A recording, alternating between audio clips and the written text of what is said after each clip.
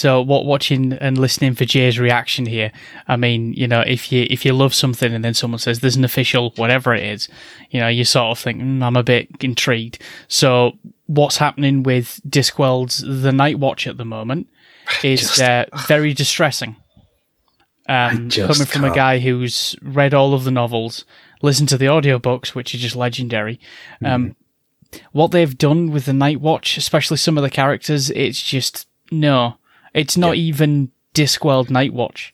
What I'll say to you is, I don't know whether you know much about this, John, but in Terry Pratchett's Discworld series of books, there are like 48 of these books, I think, and there are a subset of the books that deal with the city watch, the police force of a specific city, and just before Terry Pratchett passed away, he sold all the rights to create TV shows and movies based on a number of his characters to different production companies.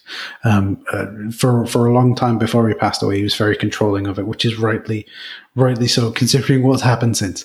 But he was very involved in the production. There were, this was in not the production that's happening now. And in the City Watch, it's a fantasy novel, right? But it's fantasy used to point out issues in real life, right? It's a fantasy. What makes fantasy great? Right? That. But it's a fantasy fantasy satire, I think, less than fantasy comedy, fantasy satire. And so it takes these ideas and just literally plays with them, turns them on their head. They have, in the Discworld series, there's a thing called the Clacks, which is, Pratchett had explained it as, what if the Victorians had invented the internet, and how would they have done it? And so they use semaphore to send messages over very long distances. And, that then presents a problem because you can only send a character at a time. Well, what if you want to send a picture? Well, then you have to have color semaphore. How's that going to work if they can't see? And there's this whole discussion about how they build all that up in one of the books. But one of the other things that Pratchett was really very vocal about is gender politics and representation. And so there's a character in the Discworld series of novels who is called Cheery. Cheery is a dwarf. In the Discworld version of dwarfs, there is no gender. A dwarf is a dwarf, right? And they're all dwarfs are male. Yeah, right. And they've got the beard, they've got the chainmail, they've got the axes, they've got that very masculine presenting look, and they're all quite short.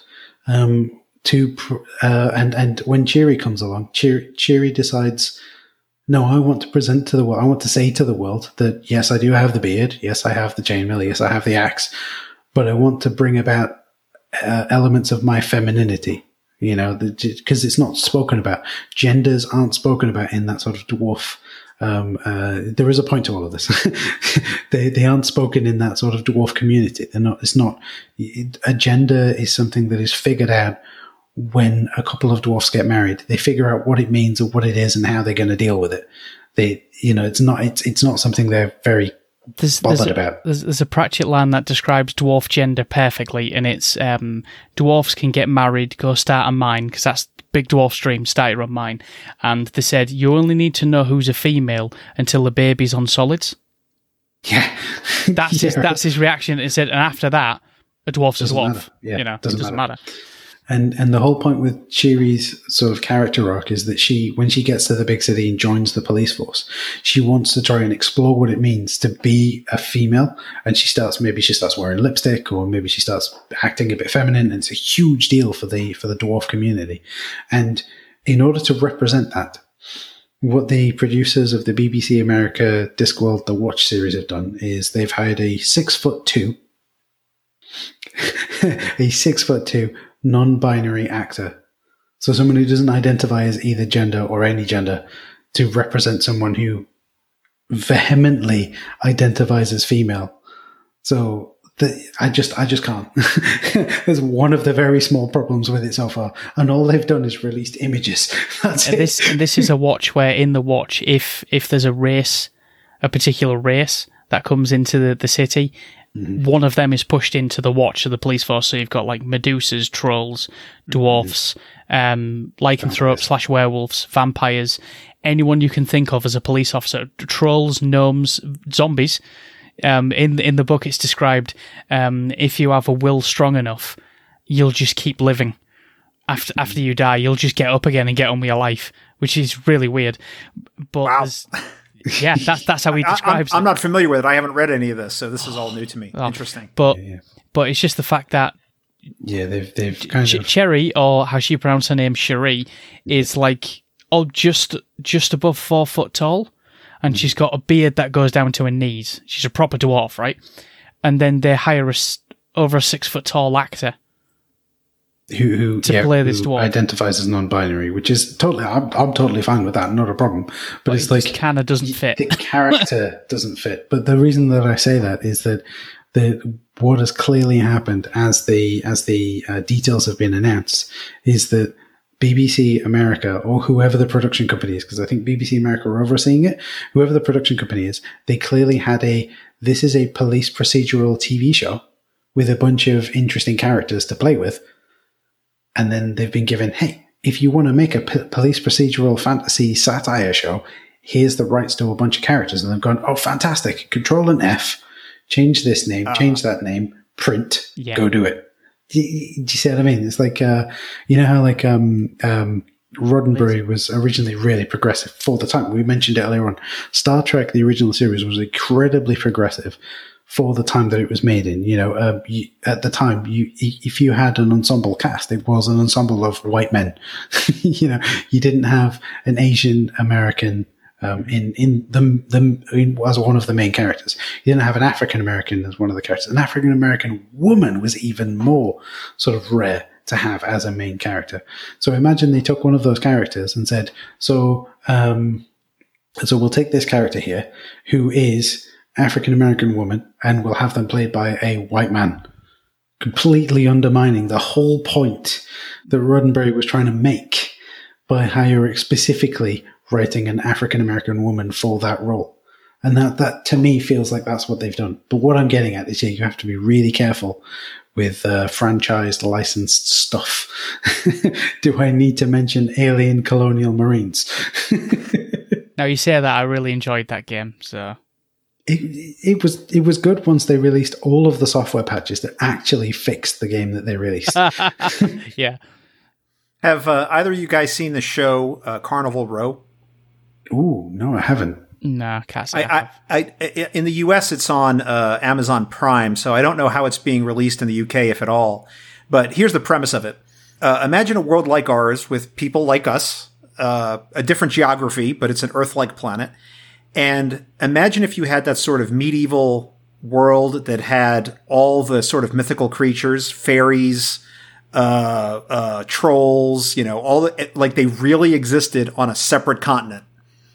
And accelerate that to sort of the Victorian era and what that would be like. And that's what the world is in the game. I mean, in the show. And the idea is that the human continents that have people like us, we are very industrious. And so we've got a lot of industry and like mining and like contraptions and stuff, you know, stuff that we would recognize, you know, railroads and, you know, things like that. But the fairies had a lot, and their sort of continent had a lot of natural resources. So, of course, some of the human countries, not all of them, because it's not like there's one unified human government. There's different countries. Some of them would say, let's go get that stuff. And so what happened was this is all in the backstory. None of this is a spoiler for the show. They went over there and had a war on these, you know, what we consider the mythical creatures, to take their land and all their resources and enslave them for their own purposes. And some of the human countries were on their side. And so that the story takes place in one of those countries after the war's over, when those human countries that were on the fairies' side decided that it was a lost cause and pulled out. And the fairies and all of the mythical creatures were sort of now an underclass. You know, their lands have all been taken over. They've been driven out of them, and they're basically like an underclass. And it's really a way to tell a story about marginalized and oppressed people. Is this the show that's got Orlando Bloom in it? Yes, I know which one you're on about. I haven't seen it, but it's on my to watch list. It is very, very good. It is very, very good. It's really excellent. And the great thing about it is that it's not based on anything except the show itself. The only thing that exists outside the screen that I would recommend is there's actually a map that they put out of the world that is very helpful in understanding some of the geography, which you can find with a simple Google search. That's the only thing that, like, outside the show that's useful. But it's all about what that would be like, what would actually happen in sort of a realistic world where those creatures existed, and how they would exist as an underclass, and how they would live their lives, and all that stuff. And because it's set in this mythical place, you can tell these other stories, which is one of the great things about, I think, sci-fi fantasy in general, is that, you know, if you tell these stories in our world, you know, people bring all their current preconceptions, right? But if you say, well, this is some other planet, right? This isn't us, then, well, you know, we can watch it and you can tell these stories that you can't get away with if you're talking about quote unquote real life places and people, which makes it great. So everyone should check out Carnival Row. Season 2 is on the way, I understand. Sweet. Excellent. So John and I connected over on Reddit. There's this wonderful subreddit there for podcast guest exchanging. So you say, hey, I'm looking for some guests and I want to be a guest, and people just get together. So I'm fully expecting to start seeing Arcade Attack post on there. A little bit of a shots fired. Just so you know, John, to give you a little bit of context there, Arcade Attack are another UK podcast, but we have a little bit of like friendly banter in that every time I come up with an idea or Squidge comes up with an idea for an episode, we're actually, so inside baseball talk, we're recording this August 15th, and our current plan puts this on going out in January of 2021. We're kind of that far ahead of ourselves. Yeah. So the problem is that we come up with an idea, we record the episode, Squidge goes through the edit and the post-production, I start going, brilliant, I'll start putting the feelers out, getting some excitement about it. Squidge then creates a teaser trailer where he just sort of chops up the episode into 2-minute like little audio clips, and then I build a video around it. And then by the time it's almost ready to release, Arcade Attack are like, hey, tomorrow's episode is about this thing. And I'm like, we've just done that like 6 months ago, and we're ready to release it now. It's just, stop stealing my ideas. I don't know how you're doing it. They're stealing your internet cookies, man. That's it. But I think it's just, you know, things just come up in conversation, don't they? And in the realm of sort of video games, there's only so many topics, right? And so you're naturally going to step on each other's toes. But it's like, it keeps happening. And I'm like, have you hacked my laptop? It's not a coincidence at this point. What are you doing? Yeah. Yeah, maybe you shouldn't be using Google Docs, you know, and you need to like engage in, you know, the high security, you know, secret key exchanges, you know, using a separate channel, right? You know, one-time pads. Dead drops. What we'll do for next time is we'll print off the episode plans, and we'll just mail them out to people. Send them out via carrier pigeon. Raven. We'll send them out via Raven. Anyway, all of that was a wonderful little sort of tangent away from what I was actually saying, which was, John and I connected over on the podcast guest exchange subreddit, which is a wonderful place. There's lots of parts of Reddit that are not as wonderful, is how I'll put it. But there are lots of places, they tend to be like the smaller niche areas that are absolutely wonderful. The people in them are really supportive and all that kind of stuff. But we connected over there because I was asking for people, hey, do you want to come on the show and talk about video games? Because we'd love to talk to some new people about video games. And John was quite happily shared a story with me about EverQuest. So I was wondering, John, could you maybe retell that story? Can we dive into that story? Sure, let's do it. So maybe I should start by actually talking about what EverQuest is, and then I'll talk about how I got into it. Sure. So as we record this in 2020, EverQuest is probably one of the longest running and most successful massive multiplayer online role-playing games. It began in March of 1999. And, you know, for those of you who are PC gamers out there, I mean, that is like, you know, I had a Voodoo 3 card, and I was, you know, Sierra Hotel back in the day, for those who understand that acronym, for having that Voodoo 3 card. And the game looked beautiful on it. And it was designed like in dial-up internet days with all of that technology. And it's very much a sort of D&D style, multi-user dungeon type game that has some okay graphics when it first came out. And the idea is you would pick a class and a character. You know, you could be a cleric or a warrior or you could be a thief, or what they call a rogue in the game, or a paladin, or a bad version of a paladin, which is a shadow knight.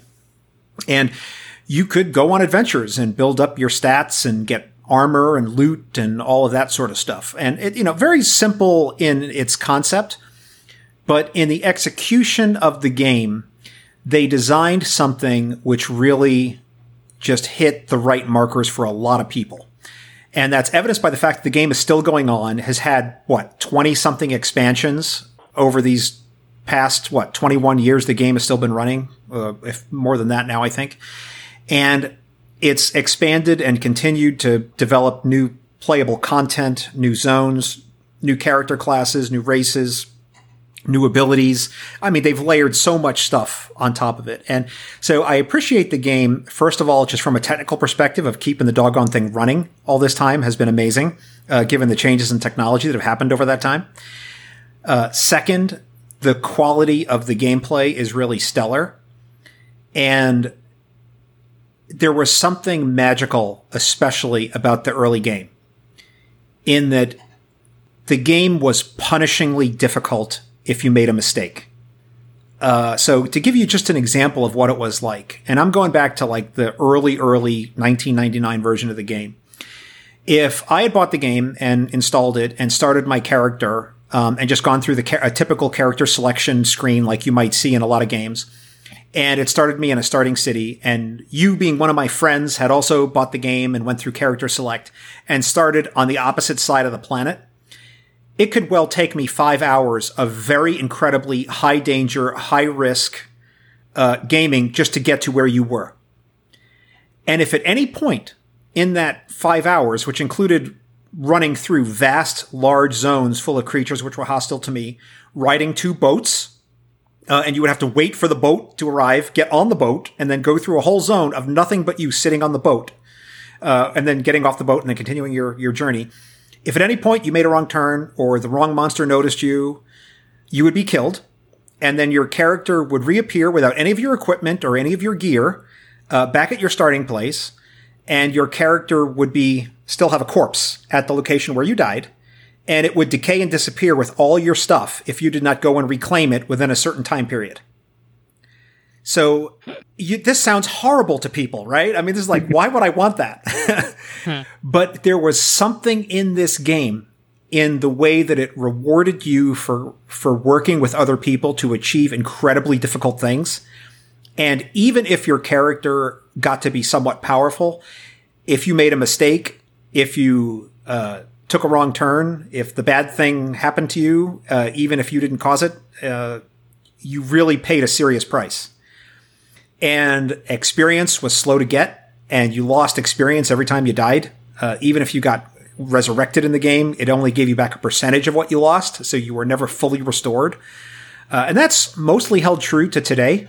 Even now in 2020, there's a few exceptions to that, but they're just a few. It's not common. So it really was a punishing game, but it rewarded at the same time for working in groups. And it was really hard to get your character to a level where they could play the high-end game. That was just, in and of itself, getting to that level was an achievement. And that was the game that I grew up in and had played. And my first exposure to it was entirely by accident. I had moved in the United States. As we're recording this, I live in Las Vegas. I had moved here from the East Coast in '99, and I didn't know anybody. I had moved here for a job, and I took the job, and I had basically my free time when nothing to do, and I was walking through a big box store, and I saw this game EverQuest on the shelf, and I was like, oh, this looks interesting, and I didn't really know what it was. And I just took a shot, bought it, took it home, installed it, and that was July of 99, or June of 99 maybe, and I started playing a character, and I got to the high-end levels of the game within a year or so, and I got to be in a high-end raiding guild. And so the game, for a lot of classes, I picked a healing character, a healing class, and so my particular character is not a character that you can really play solo. In fact, my character is not very useful at all. If I'm just by myself in a zone, it's because I'm traveling through. I don't really do anything. I can cast some healing at you. That's really it. And so like a lot of the hardcore gamer people, they wouldn't pick a class like that because it's not a class where you can like, I have high DPS, man, damage per second, and I totally dominate and destroy, like that is, I don't do any of that. And so my character is entirely dependent upon working with other characters. And so a lot of people don't want to play a character like mine. But when you get into the high-end game, if you've picked like a Necromancer, for instance, is a character that you would want to, if you want to be like, I want to be by myself, I want to play a massively multiplayer online game, but I don't want to be around people. If you can reconcile that, that's like the people who play Necromancers, right? They're like, yeah, I want to play this game that's very social and not have any social interaction. And I want to play totally isolated. You're a Necro. And so you go out and you can totally do stuff on your own. You have these pets you can create for yourself, and, you can solo monsters, and, you really don't need to group with anybody. You get to the high-end game, and now there's like 1 million high-end Necromancers who have grown up in the game being solo characters. And I'm not saying they're not valuable, but they don't need you. Yeah. To do the high-end content. Whereas my character, I can't do anything on my own, really. I get to the high-end game and it's like, you're a healer? Come join my guild, come join my raid. John, are you logged in? Why are you not logged in? Please log in now, and so, it literally is a case where if there's going to be a raid, which means high-end content that's done with large groups, meaning like a group in EverQuest is usually 6 players. So that's like, you get together, you form a little group, you go off, you fight some monsters, and there's certain rewards in the game for that at every level. But for the high-end content, you need 50, 60 people. And even if you have 60 people, if you don't have a sufficient number of healers, you're done. Like, you are not going to do anything, and even if you have warriors that are like got massive equipment with all the best possible stuff, and the high skill, very skilled players, you ain't doing nothing if you don't have sufficient number of healers. And other classes too. I don't mean to make it sound like the healer thing, but that's the kind of character that I have. And so I really enjoy being able to help. But you're not going to be able to look at the, game and be like, oh, my character scored a winning blow. I will never get that in the game. But those characters that did do those things, I contributed to that. So I get a lot of psychic reward out of that, of being like the person who's helping. I like that part of it. It's very rewarding for that. But, I don't get the spotlight, and that's okay. So, but I really enjoy being a critical part of it all. So, I played that game from 99 till about 2003. And I was in a high-end guild, and it really was, at the time, especially a full-time job. We didn't have Discord and, text. I mean, we had text messages, phone text, but it was in the days of flip phones where you had to hit the 3 button 3 times to get the right character. So we mostly used IRC. And if I didn't log in by a certain time, I had people calling me, you need to log in. Yeah, because the game is exclusive. And I don't mean like it excludes people, but I mean that it didn't support multiple people doing the same thing at the same time. So if the game was, let's say, brought down for maintenance, when the game came back up, every creature would be alive. So if you're after some particular target in the game, it's a race on which guild can amass enough people to get there first. And so it was like, where are you? Why are you not logged in? Like, we need to go, like, now, and it was like this massive race. And there were these guilds that were in Hong Kong. And it was like their prime playtime when the servers would come back up after maintenance. And so it was always like a race to see what they hadn't gotten yet, and what was still up. And so like the other US time guilds, what might we be able to get? And all this kind of stuff. So it was really a game that really pushed you to work in groups. And if you didn't want to, you didn't have to, but it really did reward you, even at the group level, for working with other people and developing long-term relationships with other players. And the game is still like that. And so I played the low-end content, mid-content, high-end content for, at the time, all the way through about 2003. And then I decided to go to college and get a graduate degree, and I took some other jobs which required a lot of travel. So I just wasn't able to maintain in the game because of what was going on in my life. So I quit, and I brought my character to a special place for my character in the game that would mean a lot to my character. Not that it was special to other people, but a place that my character would be interested in. And I parked the character there, and I thought, that's it. I'm done. That like you're signed off, and I just never gave it another thought, ever again. And, in 2020, all the madness that was going on in the world, I still have a great job, but I'm not traveling.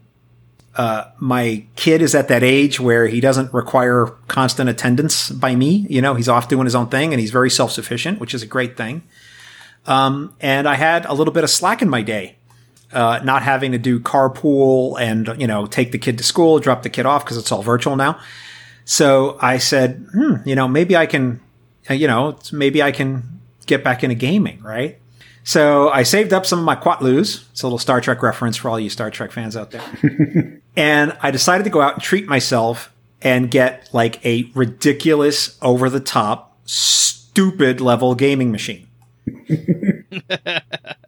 And so like you know how it is when you're like looking at putting together a rig, right? And you're like, oh, I got to really get into like frames per second, digital ray tracing, now these Ryzen machines, and the Intel machines and like the Nvidia cards and the ATI cards. And like, I need to like dig 7 layers deep to look at the Geekbench scores, and then I actually did that. Now I did have to limit myself to laptops. Just because of the way my desk is and the way the house is, I needed laptop, right? So that was like, that eliminated a lot of stuff right off the bat. But so I went off and I got this ridiculous gaming laptop, right? The thing shows up. And by the way, I'm actually wearing the t-shirt that they sent me with it. So I got a t-shirt from the company, right? So I got this Falcon Northwest, gaming laptop, beautiful machine. They did a really nice job putting it together. And so you get this moment where you get the machine, you have it installed, and I've been playing some games on Boot Camp on my MacBook Pro. I've been playing some Skyrim on there. And I played Alien Isolation, actually, the Mac version of it, through Steam on there. So I've been playing a little bit of games, but now I'm like, now I can play literally anything I want, right? I mean, maybe, it's a laptop, there were no limits, right? I could just turn down the effects a little bit, but there's nothing I couldn't play. And I'm like, what am I going to play? I'm rubbing hands, and I get Steam up, and I was like, everything is green, man. I can buy it all, And so I bought a few different things. I played a few old favorites. Just on a lark, I was like, I wonder if EverQuest is still around. I downloaded it, and it took me about 15 minutes just to locate whatever email address I had used to sign on and to remember believe it or not, I actually remembered the password. Wow. Which was like a feat in and of itself, I guess. So I was actually able to log into the game, and I had to think like, where is my character? And then I remembered I was in a safe place. So like I knew when I logged in, I wouldn't instantly be killed, because that can be a big problem in EverQuest if you get killed in the wrong place. Like that's not a simple solution. And I didn't remember all the game mechanics, and like even like, oh, is this WASD, or like did I have to use the arrow keys? Like I was transported back to a noob. But I had played this game at the highest level, and I'm like, John, you can figure it out. So I log in, and I'm moving around, and like now they increased the level cap. So like my character, which at one time was super well geared and had all this like extreme loot and powers and abilities, was now considered very like boring and like not anything even worth talking about. And in fact, if you went out and bought the game today, you could buy what's called a heroic character that starts you at level 85. Like here's a quick start kit is basically what you want to think about it. And you start at level 85 with a whole bunch of great gear and a whole bunch of great stuff, That's better than what I had, because my character was level 60, which is what the max was when I had quit the game. So it really was a case where I was basically starting from zero. And if I had rolled up a heroic character, I'd have been better off than I was with my original. So I just decided to play as a solo character, and they'd made a lot of adjustments to the game to make it easier to play as a solo character, even for my character class, which can't do anything on their own. They now have mercenaries you can hire in the game to fight for you. So I created a tank mercenary who would do the actual like sword fighting, and I would just hang back and cast spells and heal the tank, so that like the monsters are not coming near me because my character is not for that, right? Yeah. I don't need any contact from monsters. So I literally didn't even want to group because I didn't trust myself how to play anymore, and I basically had to relearn the game. Because as a healer class, you feel really bad if anybody dies. Because it's like, even the players sometimes think it's always your fault. Even if they do something stupid and die, it's somehow your fault. And they'll tell you how to play your character. Whereas like if I tell the wizard how to handle their direct damage spells, like they'll laugh at me. But if the wizard dies, they'll tell me which heals they want and in what order they want them. And it's like, dude, that's calm down. I got it, So I had to go through the whole relearning the game phase, and it has sucked me in. But the funny part is, I have this ridiculous gaming computer, and I am playing on a game where everything's set ultra max. I can't even get the discrete video card to kick in. It's playing off the integrated graphics with everything on max, and it's running beautifully. Right? At full screen resolution, spell effects, particle effects, every kind of effect turned on, everything at max. And I can't even get the discrete, the discrete video card is basically having a nap, right? But that's not what the game's about. That's not what the game's about. And they've still managed to keep, in my opinion, this game that rewards cooperative gameplay. And it's still, even though they've lessened a lot of the punishment in the game. There's like, you don't have to go ever summon your corpse, like go get your corpse ever again. There's a place you can go in the game and pay some in-game currency, the platinum pieces, to get them to summon your corpse for you. And you can even buy resurrection tokens to get it resurrected and restore most of your lost experience. And even that little bit of experience penalty, they built in, how weird is this? They've built in a collectible card game into this massively multiplayer game. It's called Overseer. So like if you just log in to the game and you only have 10 minutes to play, you can play the collectible card game.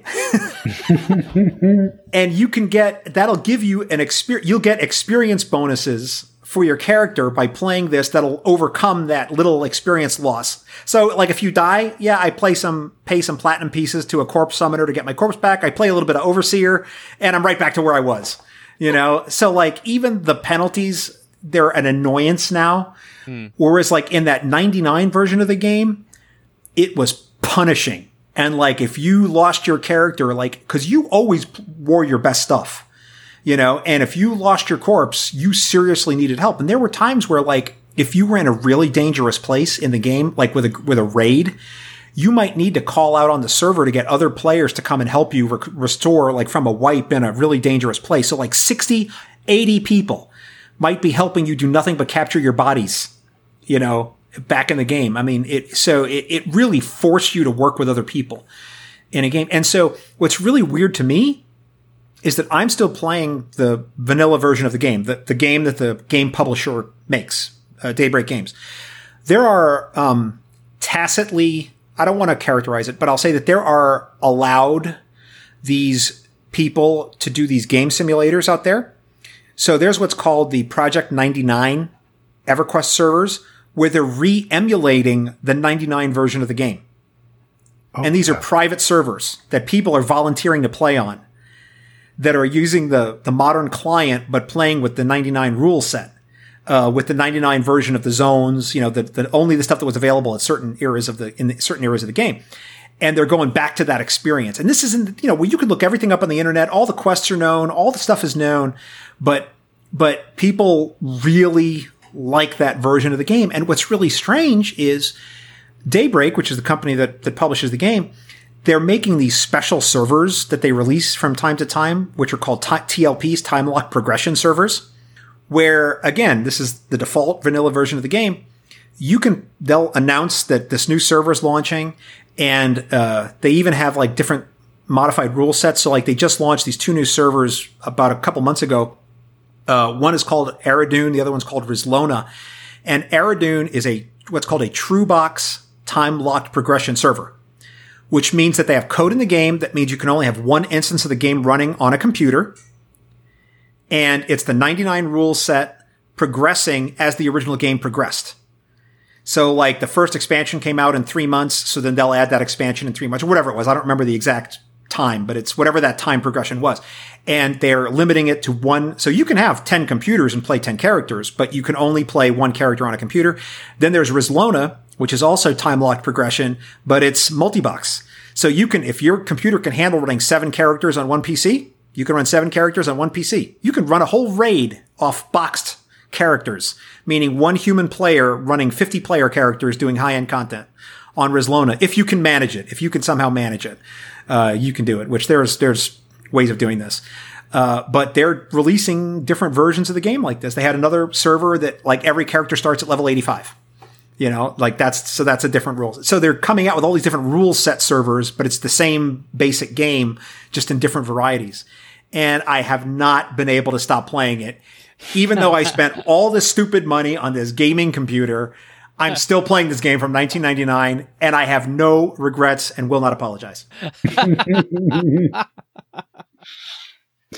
No, I completely empathize with that. I remember one of the first desktop PCs that I ever had of my own, right?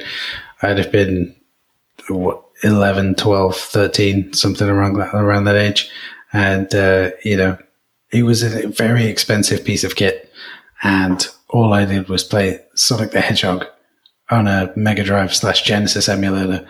And, my mom kept saying to me, I should have just gotten you a Mega Drive. It'd have been so much cheaper. Well, one of the things about EverQuest specifically is that it's not a game for that you can just dip into for 20 minutes. It really isn't. I mean, unless you're doing something like there's a trade skills component in the game, whereas if you have the stuff you need to do trade skills, like the raw materials, you can log in and, try to do combines and try to build something, just do level ups, but you can't do anything really of substance except maybe that Overseer collectible card game I was talking about. You can do that. But to find a group, to travel where the group is, even though they may travel a lot easier in the game, you really can't do anything in less than an hour. And if you're in a really good group, you're not going to want to leave. You're going to want to stay there and farm that for as much as you can, to find a good group where you're really in the flow of the game. And, you've got the right characters with the right skills who are playing correctly. That doesn't always happen. And so, or even if you have that group, getting to a place where you can put that to the right level test to get worthwhile experience. Again, it's not something can always happen. So, it's a game that sort of rewards playing in like 3-hour chunks at the very minimum, and even if you're in a raiding guild, a raiding guild is, it's going to be 3 hours of raiding on a given night. And so now the game is to the point where they have instances, in the game, which they didn't always have. So if your group wants to go do a thing in a specialized dungeon, have a specialized encounter, you talk to a character that's in the game and it creates a special version of the zone just for your group. And so 10 other groups could be doing the same thing as you, but you're not interfering. The old version of the game did not have that. So if you were in a dungeon and there would be 20 other characters in the dungeon too, and you could interfere with each other, you could accidentally pull a monster onto another player. And, there was lots of opportunities for that. And that was always a big issue in the game. Something they used to call trains, where, you have 20 monsters following you and you're trying to get to a safe place and you actually pull them right over another group, and all of a sudden the monsters are like, "Oh, who are these little tasty snacks?" And they wipe out, and then they blame you, and it's and they're like, "What guild is that?" And it's a game where, again, in the vanilla rule set, it's not a game that has PvP in it, so you can't necessarily go up to another character and attack them. The game just doesn't allow it, except on certain servers that do, and that's a whole different ball of wax. But that's you have to you're getting into that if you go into those servers. That's a special case. So and so it really is just there's some magic in that game that I don't quite think has been replicated quite yet by a lot of other games. And I tell you, I've tried to play some other online RPGs. I tried to get into Star Trek Online. Being a Star Trek guy, I thought, man, I would love that. Just didn't hold it for me, because it's basically a game that allows you to be solo a lot. It doesn't have that Yeah, you can join a fleet and you can do this other stuff. I tried Eve online, which is very famous, you know. I had my little mining ship and I would just go around and do mining for a little bit, but I was like, this feels like a single player game to me, you know, and I don't know. I just didn't have that same feeling that I got from EverQuest when accomplishing some major thing with 60 other people, you know, and really defeating some major objective and seeing my toon level up. It's a glorious feeling. Excellent. I have to admit I've never played EverQuest. I get the feeling that it wasn't as big over here in the UK. I mean, I may be completely wrong. It may be that you used to play alongside loads of people from the UK. I don't know, but oh well, there you go. You see, there's even an EverQuest server that's located in Europe to provide better play experience for lag time. And all that. So the Antonius Bale server is in Europe, and that one is primarily populated with European players. Oh, I see. See, there you go. I see. That just proves that I was wrong. but the game is, I do want to say, if anyone's interested and wants to check it out, the game is free to play. They do sell accounts, and if you buy a subscription, you get certain other things there's caps on your character and certain things you can't do. But just to dive in and try the game, it's totally free. And if you're really successful at the game and really good at it and you have enough platinum pieces, there's actually an in-game thing you can buy to enable you to get an unlimited account. So you can buy a chrono in the game, which is 1 month of a premium account. So you can buy those in the game from other players. And also the test server is completely free to play unlocked. So anyone who wants to play the full unrestricted version of the game, you can log in a test, but it's the test server, so you never know what they're messing with. But you can log into the test server, and they have a very vibrant community over there on test. So you can totally play on test, totally unrestricted, and get the full gaming experience. I like that. So, like from a software engineering programming point of view, that's a great way for me to, if I was a member of the EverQuest dev team, I'm getting hundreds of people to try out the new feature without them knowing that they're trying out the new feature. And they know. And I get loads of like feedback about bugs and stuff. That's probably the number one topic of conversation on the fan sites is, hey, did you see what they just did on test? like if you go on the official forums and look in the, you know, sort of the main comments, there'll be a lot of stuff in there. Like, I heard they're doing X or Y on test. And then there'll be some players from test who'll show up and say, oh, I did some log parsing, you know, and I think they changed my weapon, or, you know, this spell is not as effective as it used to be. Because some stuff they talk about, some stuff they don't. So some of the players capture all their logs from the game, and then there's various log parsers you can use to see things. And there's even real-time log parsers, which are very useful in the game, which are allowed. And for the high-end game, it's very essential to play with some of those assistive tools. So if you're a high-end player, you're going to be running with the game. You'll be running with this thing called Gina, which is a live, real-time log parser that talks to you while you're playing the game. So what'll happen is you'll join a raid, and what'll happen is the raid leader will share a Gina package, which is basically a set of triggers. And because it's in your log, because all Gina does is look at the text log, your EQ text log file in real time, and there'll be a Gina code that someone will say to your character. And Gina will pick up on it and be like, oh, Jay wants me to download this Gina package, because it knows the code, right? So my Gina client will say, Jay wants to share this with you. I say yes. And then, so what'll happen is it'll be a specific set of triggers for a specific raid. So, for example, there's this one really good raid right now against the Icebound Avatar of War. Sounds cool. And he's a very hardcore mob. And it's like a 20, 30-minute fight from the time the fight starts. And it literally is just a slog where, like, your best warrior characters are just standing up to this gigantic monolithic beast and just taking vast amounts of punishment. And all the healing classes like me are just pouring redonkulous amounts of healing into keeping this little guy just standing up, you know. I mean, the numbers are just preposterous. The first time I saw log parse out of it, I nearly fell out of my chair because someone was like, oh, John, your character came in 4th in the healing Olympics today and did 3.2 billion heal points, you know. And I was like, what? And like I was one of 20, healing characters pouring healing into the main tank in that thing. Anyway, I'm getting really far adrift. So, but the point is, like, you're fighting this major character in this major engagement, and at various points, the Icebound Avatar of War will randomly pick player characters and will say things like, "Squidge, bend the knee." And if you do not, when he calls your name, you will get dead immediately. So, and if you're just playing the game, like your scroll bar of like the stuff in game is flying by at warp 6 because there's like 70 players or 50 players around you doing things, and you're not going to see that.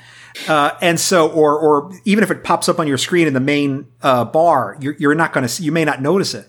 So you'll have a Gina trigger that'll say, the Avatar of War says, "Squidge, bend the knee." That's my character's name. So you'll want it to say, "Press duck, John," like right now, right? You'll want it to, so it'll talk to you and it'll use the built-in voice that's built into Windows to say, Avatar of War says bend the knee now. So you better hit your X key, because if you don't, you're going to be looking at, your dead character on the screen, and you're going to be looking at all the other characters doing the thing, and you're not there. So you got to have Gina going, and usually a lot of the high-end raids will use Discord as well. Yeah. So you're on your Discord, you got your Gina triggers go. I mean, it's like a whole process, and it's really involved, but man, is it rewarding when you complete the task. I like it. There's a whole bunch of stuff going on there. I just want to, one of the things that I genuinely believe is that any activity, right? Video games, sport, if you're religious and you do, church-based stuff, whatever it is, whatever community activity that you do, it can be really useful for getting you into a community or finding a community. And there was something you said there towards the beginning of the EverQuest journey, was that you'd moved to this new location, you didn't know anyone, and hey, I've got this game, and oh wow, I can talk to people, and we can organize IRC, and we can chat about stuff, and immediately you're in an area where you don't know anyone, but immediately there's some acquaintances. I don't know where you jump straight to friends, but yeah, you've got someone to talk to. You've got someone who you can say, "Oh, I had a really bad day today, or I had a great day today." And I think that community, regardless of what the community revolves around, if it's a video game, if it's a sport activity, if it's spiritual activity, if it's, I don't mean like ghosts, but, or maybe it could be ghosts, but whatever it is, right? I do feel like that games can sit in that sort of, that community setting, right? So near where I live, it's not open at the moment because of the unfortunateness, but near where I live, there's a place that you can go in, and they do video game tournaments when they're open. I'm not sure if they're around. Yeah, all that kind of stuff. Yeah, absolutely. Yeah, but I mean, this isn't even online games. This is like Street Fighter 2 on the SNES, and let's just set up a tournament, because why not? It's loads of fun, and it's like, yeah, all right, I got beaten, but I had a load of fun, and I'm watching other people, and it's something I'm interested in. So I'll talk to this person, or I'll talk to that person, or maybe I'll get drawn into a conversation with people, and it is a great way to sort of meet folks. I just wanted to point out that I really do. I like the idea of using an MMO to sort of meet people.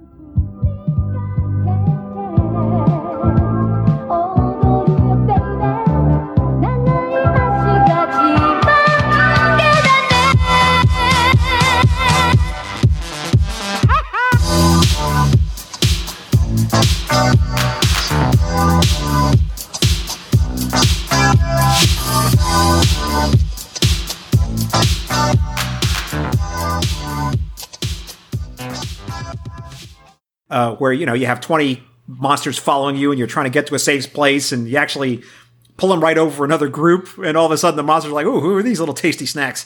And they wipe out, and then they blame you, and it's and they're like, "What guild is that?" And intro music is Among the Stars by Muse Station Productions. Outro music is I Need You Watashi no Sabate by GH. Spoiler break music is Spectrum Subdiffusion Mix by Phonics. Palette cleanser music is Breathe Deep, Breathe Clear by Siobhan Degay. See the show notes for more details. The Waffling Tailors podcast is a proud member of the J&J Media Network. To find out more about J&J Media, head over to jayandjay.media or check the show notes for a link.